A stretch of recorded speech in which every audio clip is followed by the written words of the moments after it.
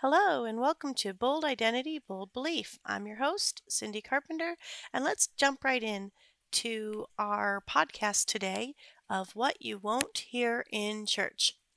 Okay, so we're going to look at the book of Philippians, and we're going to look in chapter 2. I think I mentioned this on a different podcast, probably the first one of what you won't hear in church, but there was so much and it was such an overview. We didn't really go deep into any particular subject. So we'll go deep into this particular subject. Okay, so here we go. Philippians chapter 2. I'm going to start in verse 5 here. It says, and I'm reading from the King James Version, "Let this mind be in you, which was also in Christ Jesus, who, being in the form of God, thought it not robbery to be equal with God, but made himself of no reputation, and took upon him the form of a servant, and was made in the likeness of men. And being found in fashion as a man, he humbled himself and became obedient unto death, even the death of the cross. Wherefore God hath highly exalted him, and given him a name which is above every name, that at the name of Jesus every knee should bow, of things in heaven, and things in earth, and things under the earth, and that every tongue should confess that Jesus Christ is Lord, to the glory of God the Father.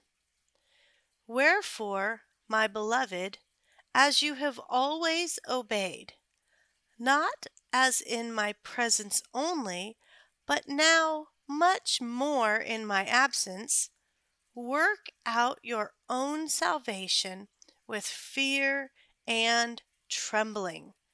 For it is God which worketh in you both to will and to do of his good pleasure."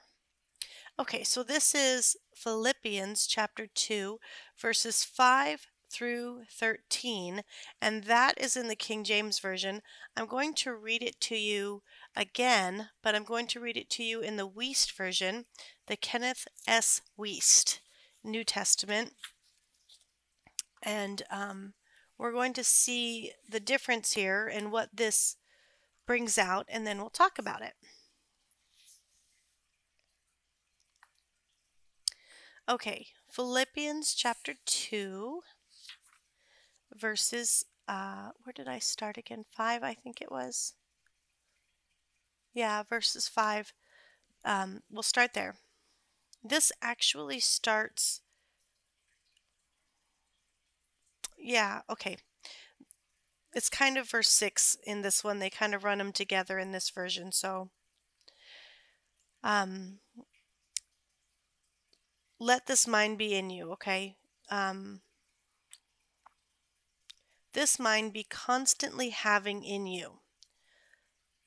This is the mind which is also in Christ Jesus, who has always been and at present continues to subsist in that mode of being in which he gives outward expression of his essential nature, that of absolute deity, which expression comes from and is truly representative of his inner being, that of absolute deity, and who did not, after weighing the facts, consider it a treasure to be clutched and retained at all hazards, this being on an equality with deity in the expression of the divine essence. But himself he emptied, himself he made void, having taken the outward expression of a bond slave, which expression comes from and is truly representative of his nature as deity, entering into a new state of existence, that of mankind, and being found to be in outward guise as man, he stooped very low, having become obedient to God the Father to the extent of death, even such a death as that upon a cross. Because of which voluntary act of supreme self-renunciation, God also supereminently, exalted him to the highest rank and power, and graciously bestowed upon him the name which is above every name, in order that in recognition of the name, all which the Lord Jesus is in his person and work, which Jesus possesses, every knee should bow, of things in heaven, of things on earth, and of things under the earth. And in order that every tongue should plainly and openly agree to the fact that Jesus Christ is Lord, resulting in the glory of God the Father. Wherefore, my beloved ones, as you always obeyed, not as in my presence only, but now much more in my absence, carry to its ultimate conclusion, likeness to the Lord Jesus, your own salvation with a wholesome, serious caution and trembling. For God is the one who is constantly putting forth his energy in you, both in the form of you being desirous of and of your doing his good pleasure. Hallelujah. Amen. Okay, so what we're seeing here, if we compare the two versions, most people are familiar with the King James Version, but they're not very familiar with the Kenneth S. Wuest version. If you don't have this version, I highly recommend that you get this version because it really brings out some things in the scripture that maybe we could just glance over in the KJV. Kind of like the KJV and the Amplified, but the Wuest version is a direct translation, so it's going to bring out some more words. Okay, and when I say that, I mean to say that for one particular Greek word, there are so many expressions, one English word. There's different words in the Greek. For example, in verse 12 and 13 of Philippians chapter 2 here, we're looking at the word work, okay? And a lot of people know the verse that says, work out your own salvation. And it's been said and it's been preached that, oh, these are the works that you have to do. And if you don't behave yourself, right, then you're not working out your own salvation. It's a work to abstain from sin, and it's a work to do this, and you have to do it because you're working out your salvation that way. And that is not actually what the scriptures are saying here, which a lot of people would say, hey, that's hearsay. That's heresy. You're a heretic for saying this. This is not what the Bible is saying. It clearly says work out your own salvation. Okay, I understand that it clearly says work out your own salvation, but what a lot of people don't understand is the word work in verse 12 comes from the Greek word that looks like a word called category. It's like katacharisma, I can't really say it. I don't speak Greek, so I'm not going to pretend to. But it looks like the word categories. It's actually spelled with a K, though. And then the word work in verse 13 is from a Greek word energerio that looks like the word energy. So that's one thing I love about the Wuest version here. If I just read those two verses, where in verse 12 and 13, in the King James, verse 12 says, "Wherefore, my beloved, as you have always obeyed, not as in my presence only, but now much more in my absence, work out your own salvation with fear and trembling." And in the Wuest, I'll just read the last part where it says, "Work out your own salvation." In the Wuest version, it says, "Carry to its ultimate conclusion likeness to the Lord Jesus, your own salvation, with a wholesome, serious caution and trembling." Okay, and then verse 13 says in the King James Version, "For it is God which worketh in you both to will and to do of his good pleasure." And in the Wuest Version in verse 13, it says, "For God is the one who is constantly putting forth his energy in you, both in the form of your being desirous of and of your doing his good pleasure." So when we look at the two of these and we compare them, we can see that the word work in verse 12 is actually carrying to its ultimate conclusion. Or one of the ways I like to look at it is like working out a math problem. Like the problem is already there. It already has a solution, and this, even if the solution is actually there, because you see in the gospel that you are made into the righteousness of God in Christ Jesus. You see that the blood of Jesus is enough to cover and to perfect those that are sanctified forever, right? In Hebrews it says that. I think that's Hebrews chapter 10. And we can see that, and we know the blood of Jesus is more powerful than any sin that we could ever commit. We know that the blood of Jesus is worth more than the sum of all of our unrighteousness. And so, therefore, we know that because the Lord says it, that at salvation we become the righteousness of God in Christ Jesus. That's in 2 Corinthians chapter 5 in verse 21.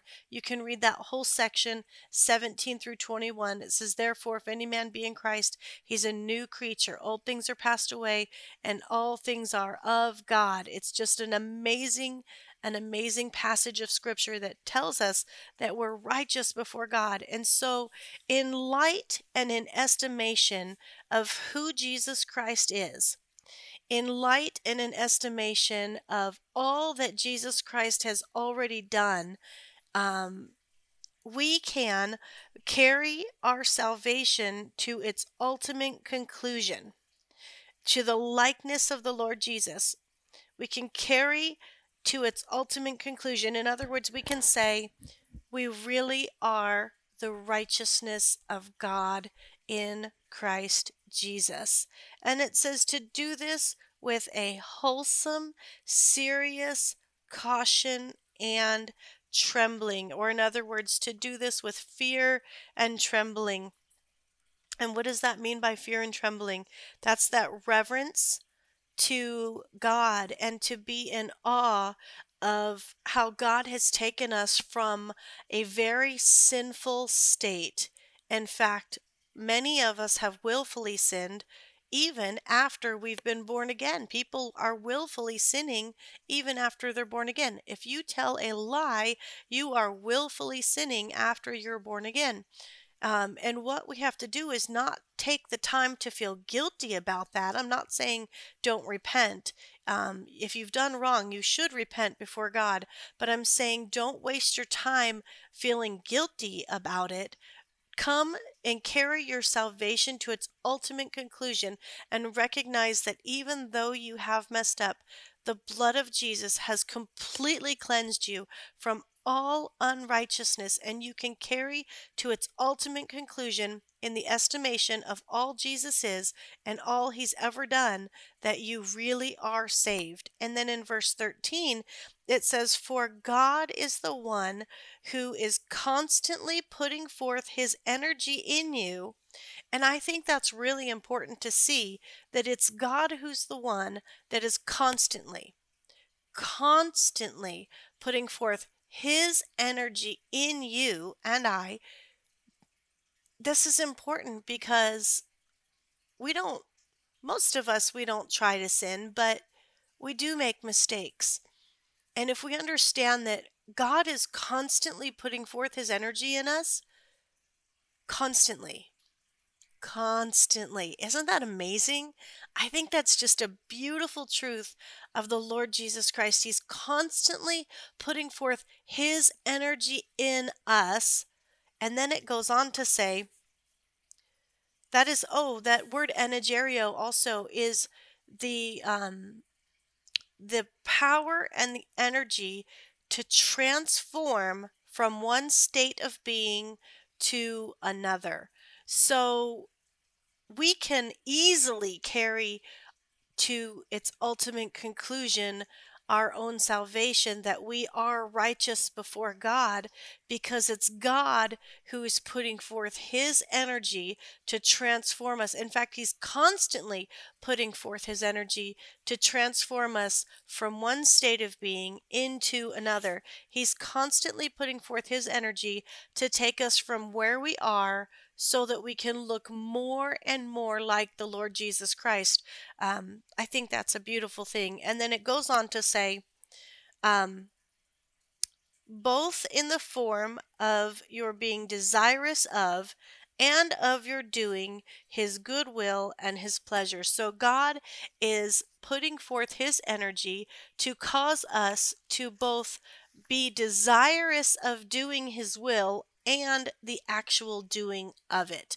So we can definitely conclude that we are children of God, we are saved, we are the righteousness of God, and that we will to do God's good will. We want the mind of Christ in us, that and we can let that rule in us, that God is constantly putting forth his energy to transform us from one state of being to the other, in the form of us being desirous of doing his will and doing the actual doing of his will. So, what does that mean for us practically when we are, let's say, laying in bed or sitting on the couch or crying in the car, and we're thinking we really don't want to do the will of God because we really want to do our own thing?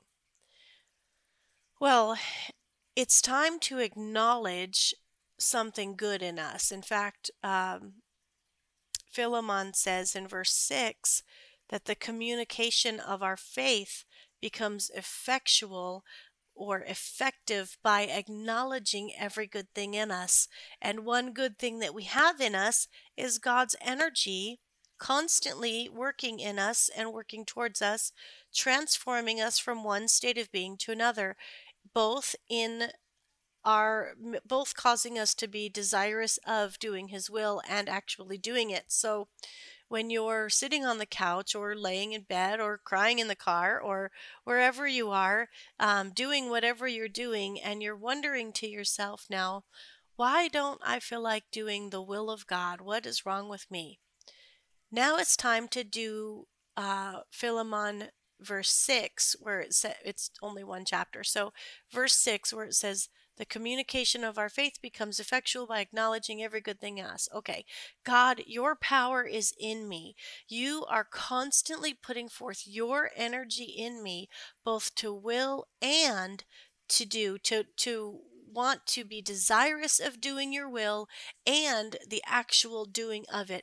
God, you are actually changing me from one state of being into another. You are forming and fashioning Christ Jesus inside of me, and I am the righteousness of you, God, because of Christ Jesus, because of the blood of Jesus. This is who I am.